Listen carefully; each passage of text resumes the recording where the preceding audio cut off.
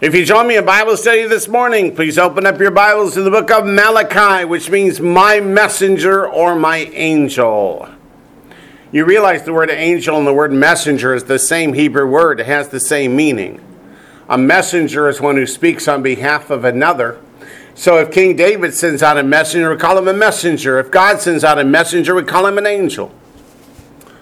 So angel doesn't necessarily mean a created heavenly being with wings that breathes fire, etc. Of course, they don't really breathe fire, they just stand in it. But that's close. We are in Malachi chapter 4, unless you got a Hebrew published Bible, in which case it's still chapter 3, because there is no chapter 4. But most of us are probably using an English published Bible. We are in verse 3. Ready? The first word is you. But you who? We have to look back up to verse 2 to find out who the you is. Who are we talking to and about? But to you who fear my name. To those who have faith in God. To those who have been reconciled to God by faith. You shall trample the wicked. What are the wicked? Those are the ones who will not follow God. They do not fear God. For they shall be ashes under the soles of your feet. How do you get ash? You burn something. Fire in prophecy is a picture of judgment. Which means that when judgment day comes, who will survive it? Those who fear my name or the wicked? Those who fear my name. In Isaiah 66, it's called the servants versus my enemies. In Deuteronomy chapter 30, we looked at last night, as those who choose life and good over death and evil. You shall trample the wicked, for they shall be soles under the soles of your feet. They shall be ashes under the soles of your feet on the day that I do this. What day? Talking about the day of the Lord. It's talking about Judgment Day, which is yet to come. The day of the Lord begins with what? The rapture and the resurrection. If you don't believe it, by the time we finish Zephaniah, you will. After the rapture is the 7-year tribulation period. After that is the Messianic kingdom on earth, then the new heavens and the new earth. From the rapture and resurrection to the new heavens and the new earth is that day. On the day that I do this, says the Lord of hosts. What is the phrase, the Lord of hosts? Adonai Zavaot in Hebrew. What does it mean? It means there's an end times prophecy and that the Lord leads the armies in what? In judgment, in wrath, bringing the fire upon the earth. So, what verse 3 is trying to tell us is, if you'd like to repent and get right with God now, that's a really good idea. Because there's a day coming when the wrath of God will be poured out in this world, and you don't want to be a part of it. So, right after talking about the difference between you who fear my name and the wicked, verse 4 begins with a commandment. And the command is the word remember. That word remember in Hebrew means not just to think about, but to retell. Keep a finger here and go back to Deuteronomy chapter 6. We just sang from Deuteronomy chapter 6, the Ve'ahavta, which is Deuteronomy 6:5. But after those words comes verse 6. You're all going, well, duh, we knew that. But let's see what verse 6 has to say. Deuteronomy chapter 6, verse 6. And these words which I command you today shall be where? In your heart. Not just in the head, not just to think about. But what does it mean to have them in the heart? To desire to do it. Actually put it into practice because you want to. What does John 14:15 say? If you love me, keep my commandments. It's from the heart. If you're trying to keep God's commandments, but it's not from the heart, it's not out of love, it's not out of faith, is it going to please God? Does the scripture say without faith it's impossible to please God? The answer is yes. He's not just looking for actions, he's looking for the actions that originate in the heart. Verse 7, you shall teach them diligently. Does that mean every year or so? No, it means regularly, constantly. Drill it in there. Teach them diligently to your children, and you shall talk of them when you sit in your house, when you walk by the way, when you lie down, when you rise up. Meaning, when's a good time to study the scriptures with the children? All the time. You shall bind them as a sign on your hand. The word as also means like. Just keep that in mind. They shall be as frontlets between your eyes. You shall write them on the doorposts of your house. I wonder what that word doorpost is in Hebrew. Mezuzot. It's in singular, mezuzah. What do we put on the doors of our houses? A mezuzah. Why do we put it on the doorpost? Because that's what the word means, is doorpost. Alrighty, back to Malachi chapter 4. Remember what? The law of Moses, my servant, which I commanded him in Horeb for all Israel with the statutes and judgments. How many times have we heard people say the law of Moses made that up. It didn't come from God. That's just his opinion.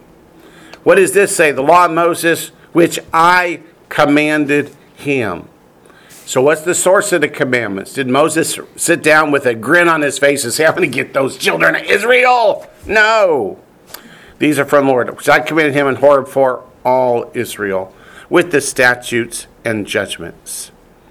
The first thing I want us to do is talk about all Israel. Why doesn't it just say, which I commanded him in Horeb for Israel? So it includes the Gentiles that are grafted in. Was there a great mixed multitude that came out of Egypt with the physical descendants of Jacob? Prove it. Go to Deuteronomy. Go to Exodus 12. That's the better place. Exodus 12. Exodus 12. People forget that at Mount Sinai, there were not just the physical descendants of Jacob. There was also a great mixed multitude made from all nations of the world, which is why when God spoke in Exodus 19, he spoke in all the languages of the world. Our English Bibles kind of obscure that fact, because it says in Exodus 19 there were thunderings, right? That word thunderings in Hebrew is kolot. It means voices. So God spoke in all the different languages. That's why in Acts chapter 2, when Peter speaks and everybody hears in their own language, as they're studying Exodus 19, because it's the Feast of Shavuot, people go, ooh, this is from God. But in Exodus chapter 12, what do we see? Verse 38. And then verse 49. But first, verse 38. A mixed multitude went up with them also, and flocks and herds, a great deal of livestock. How long was Israel in Egypt? Please don't say 400 years or 430, because neither is correct. About 210 years. When the scripture says in Genesis 15 that after 400 years they're going to come out, that's talking about his descendants. And how many children did Abraham at that point have at that point? None. 30 years later, he has his first child, who then 80 or so years later has more children. And when they go down into Egypt, there's all 12 tribes. So 70 people go down into Egypt, and 210 years later, they're in the millions. Either women had 10,000 children apiece, or it's counting the great mixed multitude that came out. And that's what it is. They're counting the great mixed multitude. But in the same chapter, Exodus 12, look at verse 49. The very first chapter that mentions the mixed multitude coming out of Egypt with the rest of the children of Israel says, one law shall be for the native born and for the stranger who dwells amongst you. So as they're coming out of Egypt, God tells them that the same law, the same Torah, the same commandments, statutes, and judgments that apply to the physical descendants also apply to the mixed multitude that are grafted in.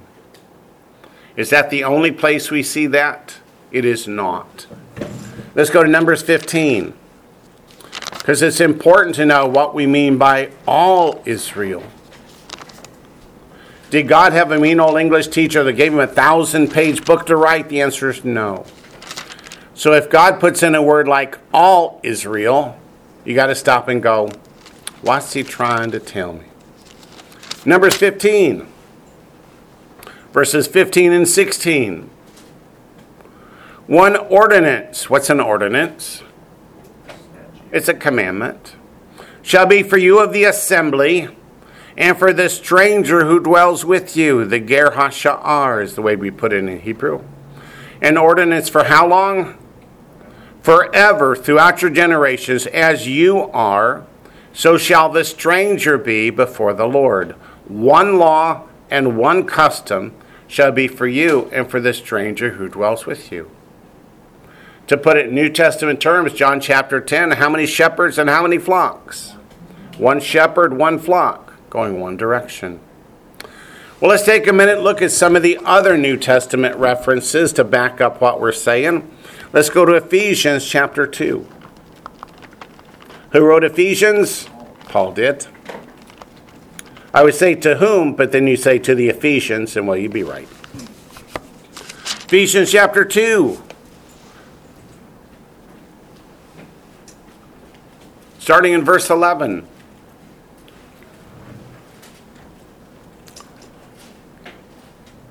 Therefore remember, there's that same word from Malachi 4. Remember that you, once Gentiles in the flesh. So is Paul talking to believers out of the Jewish community or out of the Gentile world? Out of the Gentile world. Who are called uncircumcision by what is called the circumcision made in the flesh by hands, which means the Jewish believers are looking down on the Gentile believers, and it shouldn't be that way. Verse 12, that at that time, that before you got saved, you were without Messiah, being aliens from the commonwealth of Israel. That is, before you got saved, you were not a part of the commonwealth of Israel if you're from the Gentile world, and strangers from the covenants of promise. Did the covenants made between God and Israel apply to the Gentiles before they got saved? No. What happened when they got saved? Romans 11, they were grafted in like a wild olive tree being grafted into the cultivated tree. Having no hope without God in the world, but now in Messiah Yeshua, you who once were far off have been brought near by the blood of Messiah. For he himself is our peace, who has made both one. What does both refer to? The Jewish believers and the Gentile believers. According to Paul, once you get saved, it no longer matters whether you were born a Jew or a Gentile. Has broken down the middle wall of separation. That's that place in the temple where the Jewish people put up a sign that said Gentiles can't go past this point under penalty of death. Did God tell us to put that up? No. Having abolished in his flesh the enmity. What is enmity? Enmity is hatred that separates people. Meaning we can no longer hate each other, whether we're born Jew or Gentile. We're one in Messiah. You can't hate yourself. You're one in Messiah. That is the law of commandments. If you're reading from an NIV, it stops there. But it's not supposed to. The law of commandments contained in ordinances. That word ordinances in Greek is dogma. Dogma never refers to the commandments of God. It refers to the man-made rules and regulations. How did God break down that enmity, that middle wall of separation? It was Acts chapter 10. When God told Peter that he should call no man common or unclean. So as to create in himself one new man from the two, thus making peace. Down to verse 19, now therefore, because Messiah has broken down that middle wall of separation, you are no longer strangers and foreigners. If you go back up to verse 12, you were strangers from what? The covenants of promise. You were foreigners from the commonwealth of Israel. Alien means foreigner. Paul says you're no longer strangers and foreigners, but fellow citizens with the saints. That is, you're now part of the children of Israel, the commonwealth of Israel, however you want to phrase it, and members of the household of God. This is also at Galatians chapter 3. Galatians comes before Ephesians, so I don't know why I didn't put it first, but I didn't. Galatians 3, verse 29.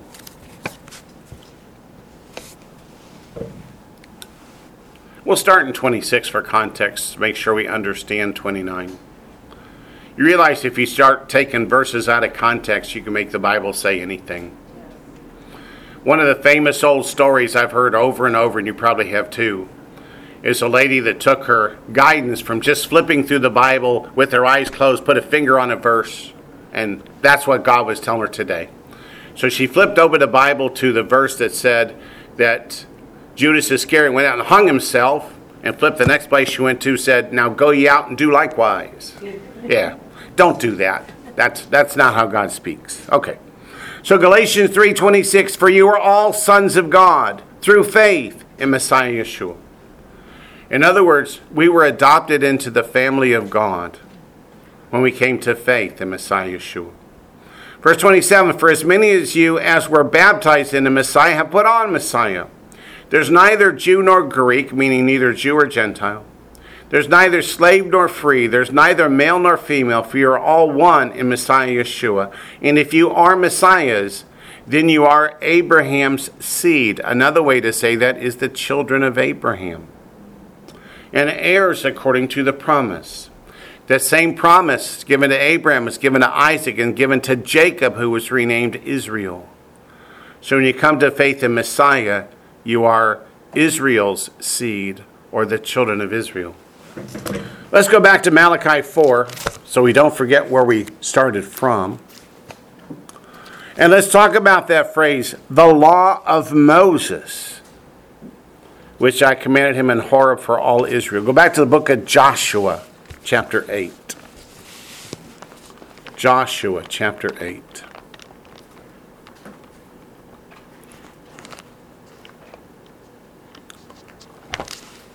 Joshua comes after Deuteronomy, before Judges. Joshua chapter 8. Beginning in verse 30. Joshua chapter 8, beginning in verse 30. Now Joshua built an altar to the Lord, the God of Israel, in Mount Ebal. If you don't have it, "the" before God, just write one in there. As Moses, the servant of the Lord, notice here he's called a servant just like he was in Malachi. As it is written in the book of the law of Moses, an altar of whole stones over which no man has wielded an iron tool. And they offered on it burnt offerings to the Lord and sacrificed peace offerings. And there in the presence of the children of Israel, he wrote on the stones a copy of the law of Moses, which he had written. Now let's go to Joshua chapter 23, verse 6.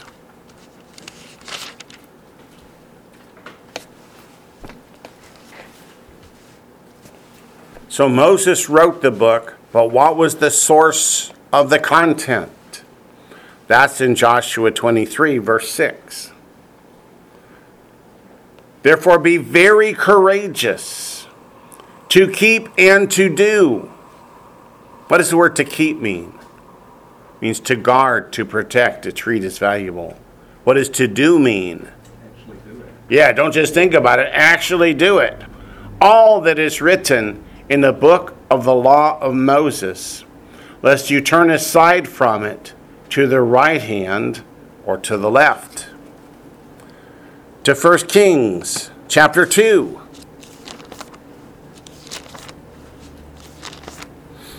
1 Kings chapter 2. Verses 1 through 4.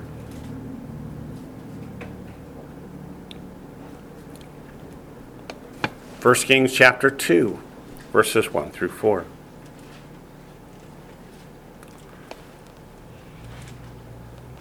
We're at the time of King David. He's about to die. Now the days of David drew near that he should die. And he charged Solomon his son, saying, I go the way of all the earth. Be strong, therefore, and prove yourself a man, and keep the charge of the Lord your God, to walk in his ways, to keep his statutes, his commandments, his judgments, and his testimonies, as it is written in the law of Moses, that you may prosper in all that you do and wherever you turn. Where does David say the charge of the Lord, his commandments, his statutes, his judgments, his testimonies, etc. are written? In the law of Moses. So where did Moses get all these things? From the Lord. Verse 4 says, that the Lord may fulfill his word which he spoke concerning me, saying, if your sons take heed to their way, to walk before me in truth with all their heart and with all their soul, he said, you shall not lack a man on the throne of Israel. Oh my. Why is there no king from the Davidic line on the throne in Israel today? Because we failed to do it, didn't we? We failed to do it. 2 Kings 23. Yeah, I'm building to a point. 2 Kings 23. Verse 25. 2 Kings 23. Verse 25. Now before him there was no king like him, who turned to the Lord with all his heart, with all his soul, with all his might, according to all the law of Moses. Nor after him did any arise like him. How would you like that to be what the Lord has to say about you come Judgment Day? Ooh, my. To the book of Nehemiah. Or if you know Nehemiah Gordon, he says Nehemiah. Nehemiah chapter 8.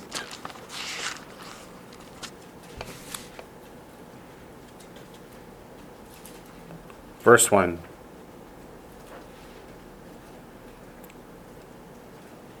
Now all the people gathered together as one man in the open square that was in front of the water gate. That's where you go to get the water from the pool of Siloam to pour out at the Simcha Beit HaShoevah ceremony in John 7:37. And they told Ezra the scribe to bring the book of the law of Moses, which the Lord had commanded Israel. Who gave the commandments? The Lord did. Go to Luke chapter 24. Luke chapter 24. Why is it important? Because in Matthew 4:4, Messiah said, man does not live by bread alone, but by what? Every word that proceeds from the mouth of God. Luke 24, beginning of verse 43.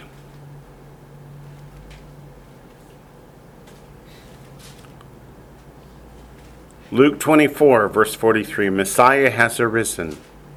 He is alive. Verse 43 says, and he took it and ate in their presence. Spirits don't eat, right? The food would kind of fall right through. So it's just a proof that this is the resurrected Lord. Verse 44 says, then he said to them, these are the words which I spoke to you while I was still with you, that all things must be fulfilled. There's plerao, the same word you find in Matthew 5, verse 17. Which were written in the law of Moses and the prophets and the Psalms concerning me. And he opened their understanding that they might comprehend the scriptures. What does Messiah say the scriptures are? The law of Moses, the prophets, and the Psalms. We would call that the Tanakh. Some people would call it the Old Testament, but, well, I like Tanakh better. Romans chapter 15. Romans chapter 15.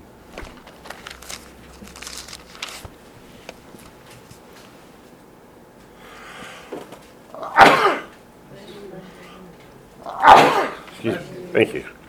Verse 4. For whatever things were written before, talking about the law of Moses, the prophets, and the writings, or in other words, the Torah, the Nevi'im, the Ketuvim. That's where you get the word Tanakh. It's an acronym from Torah, Nevi'im, Ketuvim, the law, the prophets, and the writings. For whatever things were written before were written for what? So we could forget them. No, for our learning.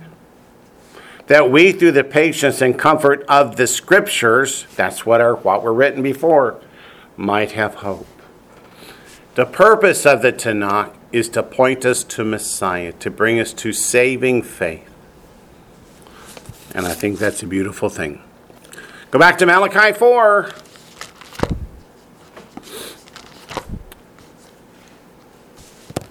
Why, just after discussing the day of the Lord and Judgment Day, when we're all going to be held accountable and either categorized as God's servant or his enemy, that is the righteous or the wicked, does he say, remember the law of Moses, my servant? What does keeping the commandments of God have to do with righteousness? 1 John 3:4. Keep a finger here. Go to 1 John 3:4. What is sin? 1 John 3:4. Sin is lawlessness. In Greek, anomia. In my mutilated Hebrew English, Torahlessness. 1 John 3:4.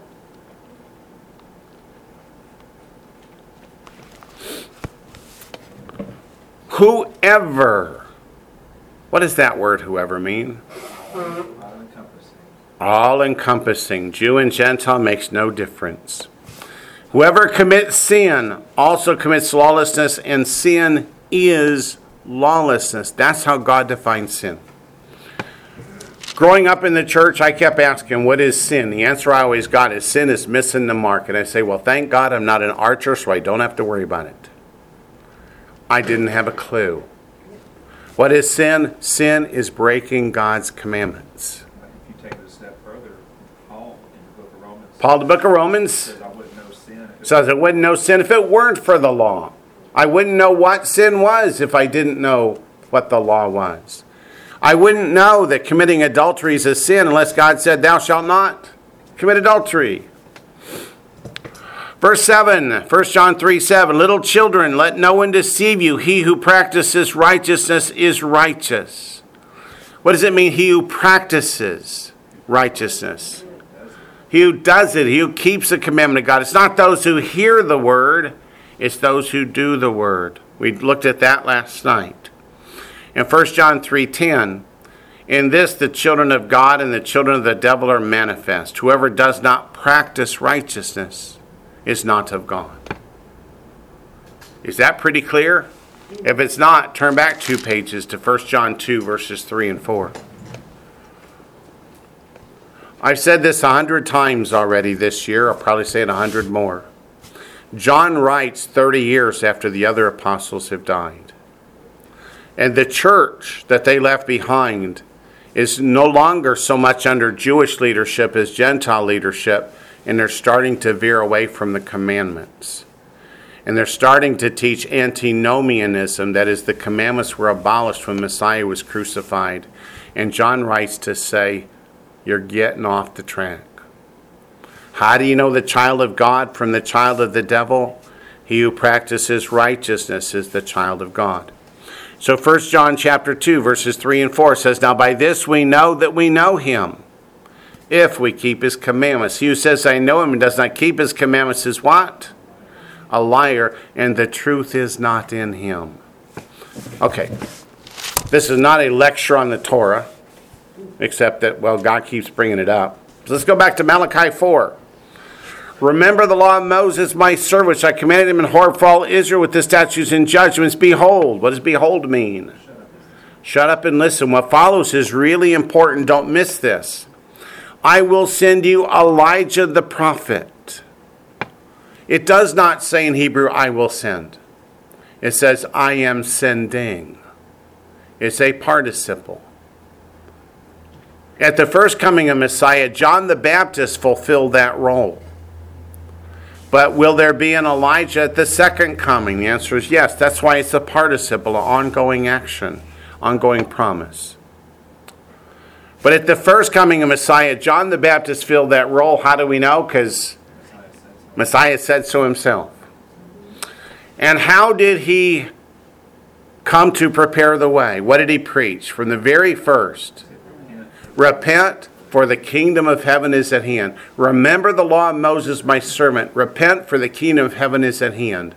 What was his point? If you want to be part of the kingdom, do you remember the law of Moses, or do you forget the law of Moses? You remember it. So verse 5, behold, I am sending you Elijah the prophet before the coming of the great and dreadful day of the Lord. And he will turn the hearts of the fathers to the children, hearts of the children to their fathers, lest I come and strike the earth with a curse. Let's break this down. Let's go to Matthew chapter 11.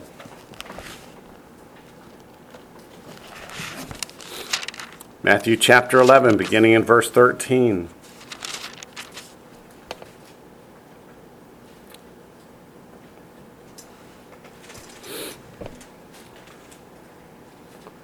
Matthew chapter 11, verse 13. For all the prophets and the law prophesied until John. And if you are willing to receive it, he, that is John, is Elijah who was to come. How should the people have already known that John the Baptist was in the role and the power of Elijah? Let's go to the book of Luke, chapter 1. To the time of the birth of John the Baptist. When the angel told Zechariah, you're going to have a son, he told him more than that, right? Let's start in verse 11. I grew up being told Zechariah is in the temple praying, oh Lord God, my wife doesn't have a child. Please give her a child so she'll get off my back. That's not what he was praying. He was praying the Amidah.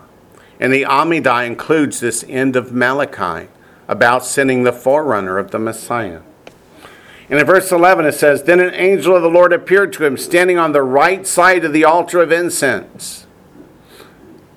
What's the significance of that? What is Zechariah in the temple to do? To burn incense. So he's standing on the east side, and the angel now comes to the north side. And when Zechariah saw him, he was troubled. What does that mean? Terrified, scared to death. And fear fell upon him. But the angel said to him, Do not be afraid, Zechariah, for your prayer is heard. The Amidah, the coming of Elijah before the dreadful day of the Lord. And your wife Elizabeth will bear you a son. Zechariah, Zechariah means the Lord remembers. Elisheva, Elizabeth means the oath of God. Put their names together. The Lord remembers the oath of God. What oath? From Malachi chapter 4. You will bear a son, you shall call his name John. Yochanan in Hebrew comes from the word for comfort. Comfort. Verse 14, you will have joy and gladness, and many will rejoice at his birth. For he will be great in the sight of the Lord, shall drink neither wine nor strong drink, which means he's what? He's a Nazarite from the time of his birth. He will also be filled with the Holy Spirit, even from his mother's womb, which means before he's even born. How old was John the Baptist when he leapt in his mother's womb when Mary came into the room? 6 months. And yet he was filled with the Holy Spirit and recognized Messiah, even though Mary had just gotten pregnant with Messiah. He will also be filled with the Holy Spirit even from his mother's womb. Verse 16. And he will turn many of the children of Israel to the Lord their God. He will also go before him in the spirit and power of Elijah. There you go. It says to turn the hearts of the fathers to the children, which is a direct quote from Malachi chapter 4. And the disobedient to the wisdom of the just, to make ready a people prepared for the Lord. Go to Matthew 3.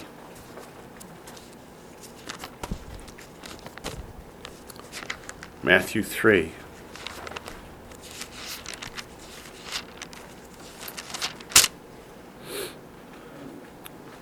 Verse 1.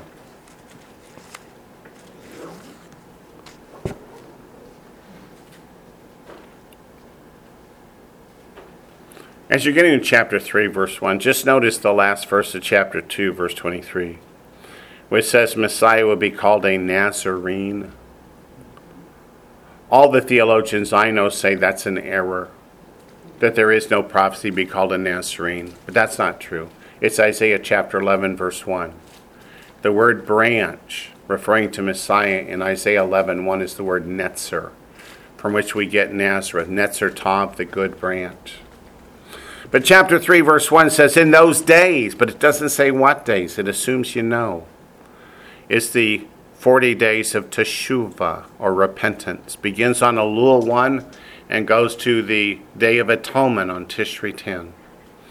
In those days, John the Baptist came preaching in the wilderness of Judea and saying, what? Repent, for the kingdom of heaven is at hand. Meaning you're not ready for the kingdom if you're still walking in sin. You must repent. Turn back to God. Then you're ready for the kingdom to come. Look at Matthew chapter 4, verse 17. As soon as Messiah defeats Satan, it tells us what he begins to preach. Verse 17, from that time, meaning from that time on, Yeshua began to preach and to say, repent, for the kingdom of heaven is at hand. Why would Messiah tell us to repent? Because he wants us to be ready for when the kingdom comes. Matthew 24. One question, please. Go ahead, Penny. Was John, I thought John was a forerunner of Yeshua, but this, it says he's a forerunner of Elijah? Yes, John is the forerunner of Elijah. We're going to look at another place in just a minute. We looked at Matthew chapter 11, verses 13 to 15, where Messiah said John the Baptist was Elijah in his first coming. Doesn't mean he was a reincarnated Elijah. It means he was in the role and the spirit of Elijah, as Luke chapter 1 said. Matthew 24 is about the day of the Lord. It's about the tribulation period, which results in Messiah returning and setting up his kingdom. And look at verse 14. And this gospel of the kingdom. What's the gospel of the kingdom? Repent, for the kingdom of heaven is at hand. We're supposed to be preaching the same message that John the Baptist preached, that Messiah himself preached. We're supposed to continue that message. If you have not repented, you are not ready for the trumpet to sound. You are not ready for Messiah to return. And this gospel of the kingdom will be preached in all the world, so witness to all the nations, and then the end will come. Which end? Teleo, obliteration, or telos, the goal? Telos, the goal. The goal is return of Messiah for the kingdom. Let's go to Matthew chapter 17 to continue answering Penny's question. Matthew chapter 17 begins with chapter 16, verse 28. But you don't have to turn there, I'll just read it. Assuredly I say to you, Messiah said, there are some standing here who shall not taste death till they see the Son of Man coming in his kingdom. Oh, how the rabbis have made fun of this verse. Oh, are the apostles still alive today? It doesn't say, some shall not taste death until the Son of Man comes. It says, until they see the Son of Man coming in his kingdom. And then in chapter 17, verse 1, there's a vision where they see Messiah come. So chapter 17, verse 1, now after 6 days, oh my goodness, what comes after 6 days? Somebody please. The seventh day. The seventh day teaches about the millennial kingdom, the messianic kingdom here on earth. Yeshua took Peter, James, and John, his brother, and led them up on a high mountain by themselves. Which mountain? If it mattered, God would have said. And he was transfigured before them. His face shone like the sun. That's a reference to Ezekiel 43, the prophecy of Messiah returning, bearing the glory of God. And his clothes became as white as the light, shone like the sun. The significance of that is he's the source of the light. He's not reflecting other light. He's the source. Remember Malachi 4 verses 2 and 3 talked about the Son of Righteousness, S-U-N, referring to the fact that he's the source of righteousness. He's not bearing someone else's righteousness. He's the source. Verse 3, and behold, Moses and Elijah appeared to them talking with him. What do you know? The two witnesses. How many volumes do you think have been written arguing over who the two witnesses are? And the general conclusion is Enoch and Elijah, of course. What does the Bible say? Moses and Elijah. Moses represents the law. Elijah represents the prophets. Messiah says, what testifies of him? The law and the prophets. They're his two witnesses. Then Peter answered and said to Yeshua. Oh, here's another indication Matthew's written in Hebrew. Because the word answered in biblical Hebrew doesn't mean somebody's asked a question. It means it's my turn to talk. So ana in Hebrew does not mean a question was asked. So when it says Peter answered, nobody's asked a question. And said to Yeshua, Lord, it is good for us to be here. If you wish, let us make here 3 tabernacles. What is the Feast of Tabernacles? Prophesy. The establishment of the kingdom, Messiah returning to rule and reign. When he returns to rule and reign, he shines like the sun. One for you, one for Moses, one for Elijah. While he was still speaking, by the way, Feast of Tabernacles is which of the feasts? Number 1, 2, 3, 4, 5. No, it's number 7. The last one. After 6 days comes the 7th day. After the completion of 6 of the festivals comes the 7th, which is the establishment of the kingdom. I just heard a very famous theologian this week who said, I finally understand the return of the Lord. You have to look back at Leviticus 23. Yeah, okay. He said, did you realize Messiah died on Passover, was buried in unleavened bread, and rose of first fruits? What a shocker. Okay. Verse 5, while he was still speaking, behold, a bright cloud overshadowed them, and suddenly a voice came out of the cloud. What do we call that in Hebrew? A bat kol. Saying, what does the word saying mean? It's a quote. This is my beloved Son in whom I am well pleased. Well, he said that in Matthew 3:3, but he adds something here. Hear him. That's from Deuteronomy 18. In Deuteronomy 18, Moses said, God's going to send you a prophet like me from your brethren. He's going to give him the words to say. He's going to hold you accountable if you won't hear it. So God says, hear him. When the disciples heard it, they fell on their faces and were greatly afraid. Wait till you see them in glory. Their noses are going to be all flat. They fall on their face so often. But Yeshua came and touched them and said, arise, do not be afraid. When they had lifted up their eyes, they saw no one but Yeshua only. Now as they came down from the mountain, Yeshua commanded them, saying, tell the what? Tell the vision. They saw it in a vision. Tell the vision to no one until the Son of Man is risen from the dead. His disciples asked him, saying, why then do the scribes say that Elijah must come first? They say it because of Malachi 4.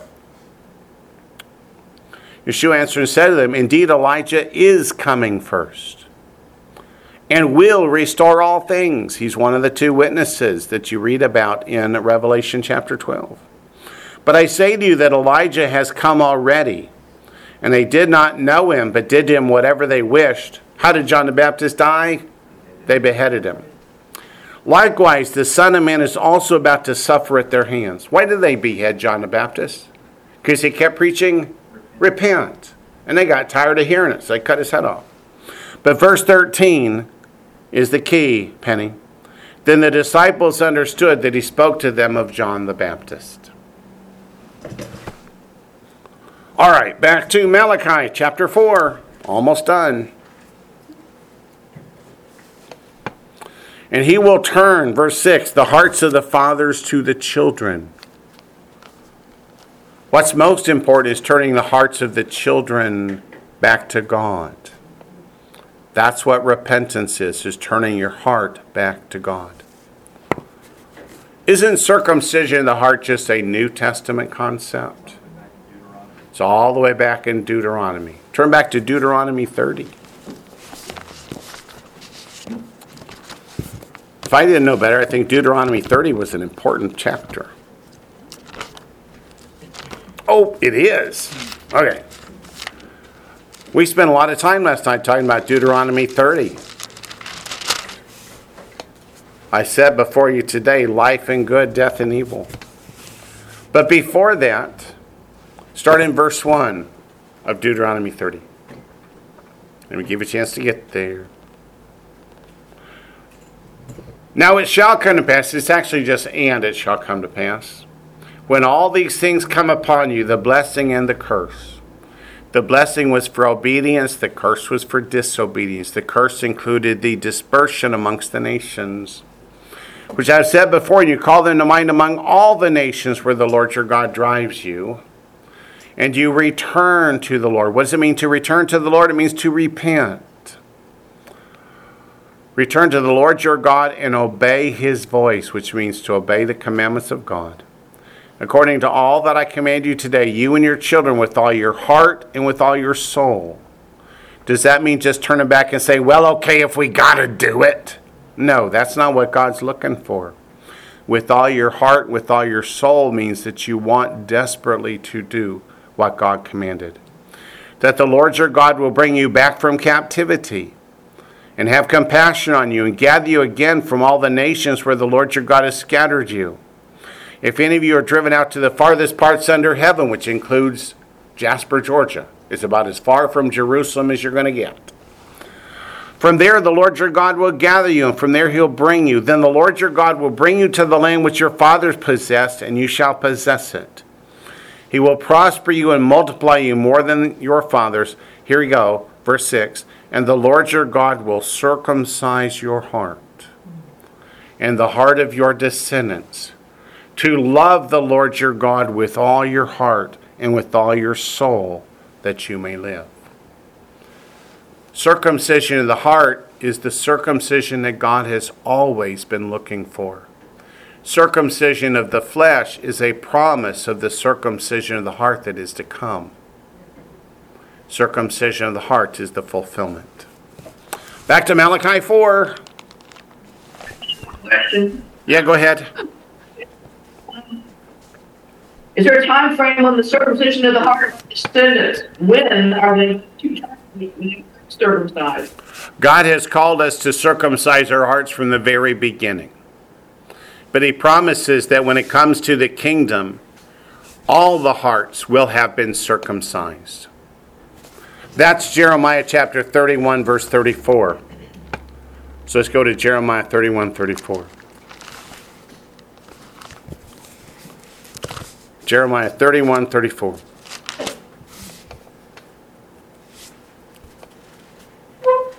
The ultimate fulfillment of what we just read in Deuteronomy 30, verse 6 is Jeremiah 31, verse 34.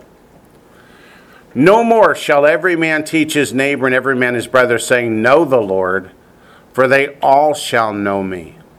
From the least of them to the greatest of them, says the Lord, for I will forgive their iniquity and their sin I'll remember no more. Wayne, So, yes, Emmett.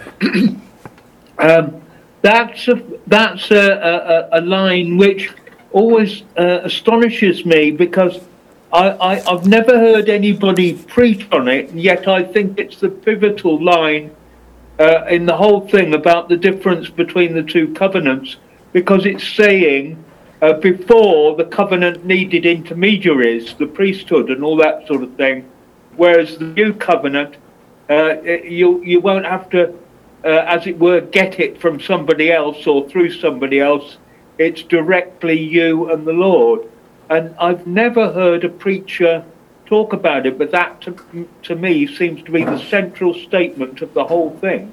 Yep, which is what leads us to John 14:15. If you love me, keep my commandments. If you love me, that means your heart has been circumcised.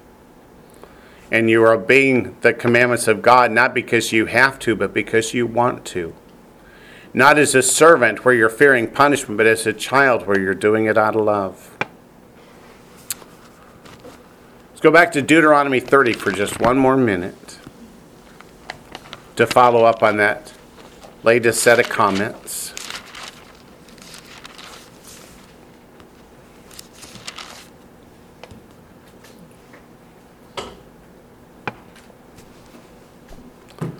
Verse 16. I know we talked about it a lot last night, but let's just add a few words about it today. Deuteronomy 30, verse 15. See, I've set before you today life and good, death and evil, and that I command you today to love the Lord your God. That is circumcision of the heart. So Moses doesn't say someday in the future, but I command you today to love the Lord your God, to walk in his ways, to keep his commandments, his statutes, and his judgments. So this is what God has wanted from the beginning. In the Garden of Eden, why did God tell Adam and Eve they couldn't eat from that tree? Because he wanted them to be obedient because they loved him. And instead, when Satan said, oh, that's a really good tree to eat from, they said, yum, yum. And they turned away from God. Back to Malachi 4. Yes, ma'am.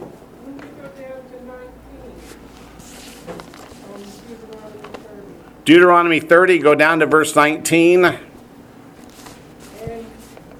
you'll see that we all have, most of us have children. Says, I call heaven and earth as witnesses today against you, because heaven and earth will be here through the entire reign of mankind, that I have set before you life and death, blessing and cursing. Therefore choose life, that both you and your descendants may live, that you may love the Lord your God, that you may obey his voice, that you may cling to him. You know the difference between touch and cling? To cling is that I refuse to let go. For he is your life and the length of your days. So yes, as long as heaven and earth are here, Moses says, choose life. And how do you choose life? That you love the Lord your God, that you obey his voice, that you cling to him. That's 1 John chapter 5, verses 2 and 3, which says, what is the love of God? Meaning, how do we show God that we love him? What does it say? Let's go look at it. That's exactly what it says. But I want everybody to put their eyes on it. She wants to know more about that part that says you and your descendants may live. I want my descendants to live. Yes, you want your descendants to live. And it's not just talking about life in this world, is it? It's talking about life eternal. Do we want our children to live? I'm sure we all do. And that's not a blanket statement that says if you choose life, then that means your descendants are squared away. They're good. Right. It does not mean that at all. It means you're going to teach them how to live. You're going to teach them how to live. That's Deuteronomy 6, verses 6 and following. Teach them when they're getting up, going down, walking, whatever they're doing. Interrupt their schoolwork to tell them again, love the Lord your God. Unless they tell you that you're crazy. Even if they tell you you're crazy. 1 John chapter 5, verses 2 and 3. By this we know that we love the children of God, when we love God and keep his commandments. For this is the love of God, that we keep his commandments, and his commandments are not burdensome. Is this saying anything different from what Deuteronomy 30 said? It's not. It's a consistent message that if you truly love the Lord, you will be obedient because you choose to. Go back to Malachi 4. We're about to close out Malachi. You guys going, woohoo, we get to leave earlier. No, means we go to Zephaniah next. But verse 6 says, and he will turn the hearts of the fathers to the children. We just read in Luke chapter 1, verses 13 to 17, that John the Baptist was given that role at Messiah's first coming. And Elijah will do it at the second coming. But will it be Elijah returned, or will it be somebody in the role of Elijah like John the Baptist was? The answer is, we'll see. And the hearts of the children of the fathers, lest I come and strike the earth with a curse. The Tanakh translates this curse differently, and I think better. Lest I come and strike the earth with utter destruction. Utter destruction. What will happen in Revelation 19 to all those who are not saved when Messiah returns? Just watch Raiders of the Lost Ark. Yeah, that's from Zechariah chapter 14. Steven Spielberg, of course, is Jewish. He'd read that and said, hey, that would make a nice movie scene. Not going to be so nice in real life, though. But we have now finished the book of Malachi. What do we say when we finish the book? You say, Chazak, Chazak, Vanish, Chazek, which means be strong, and may we be strengthened. For how are we strengthened as believers? By studying the Word of God. I'm now going to stop the recording.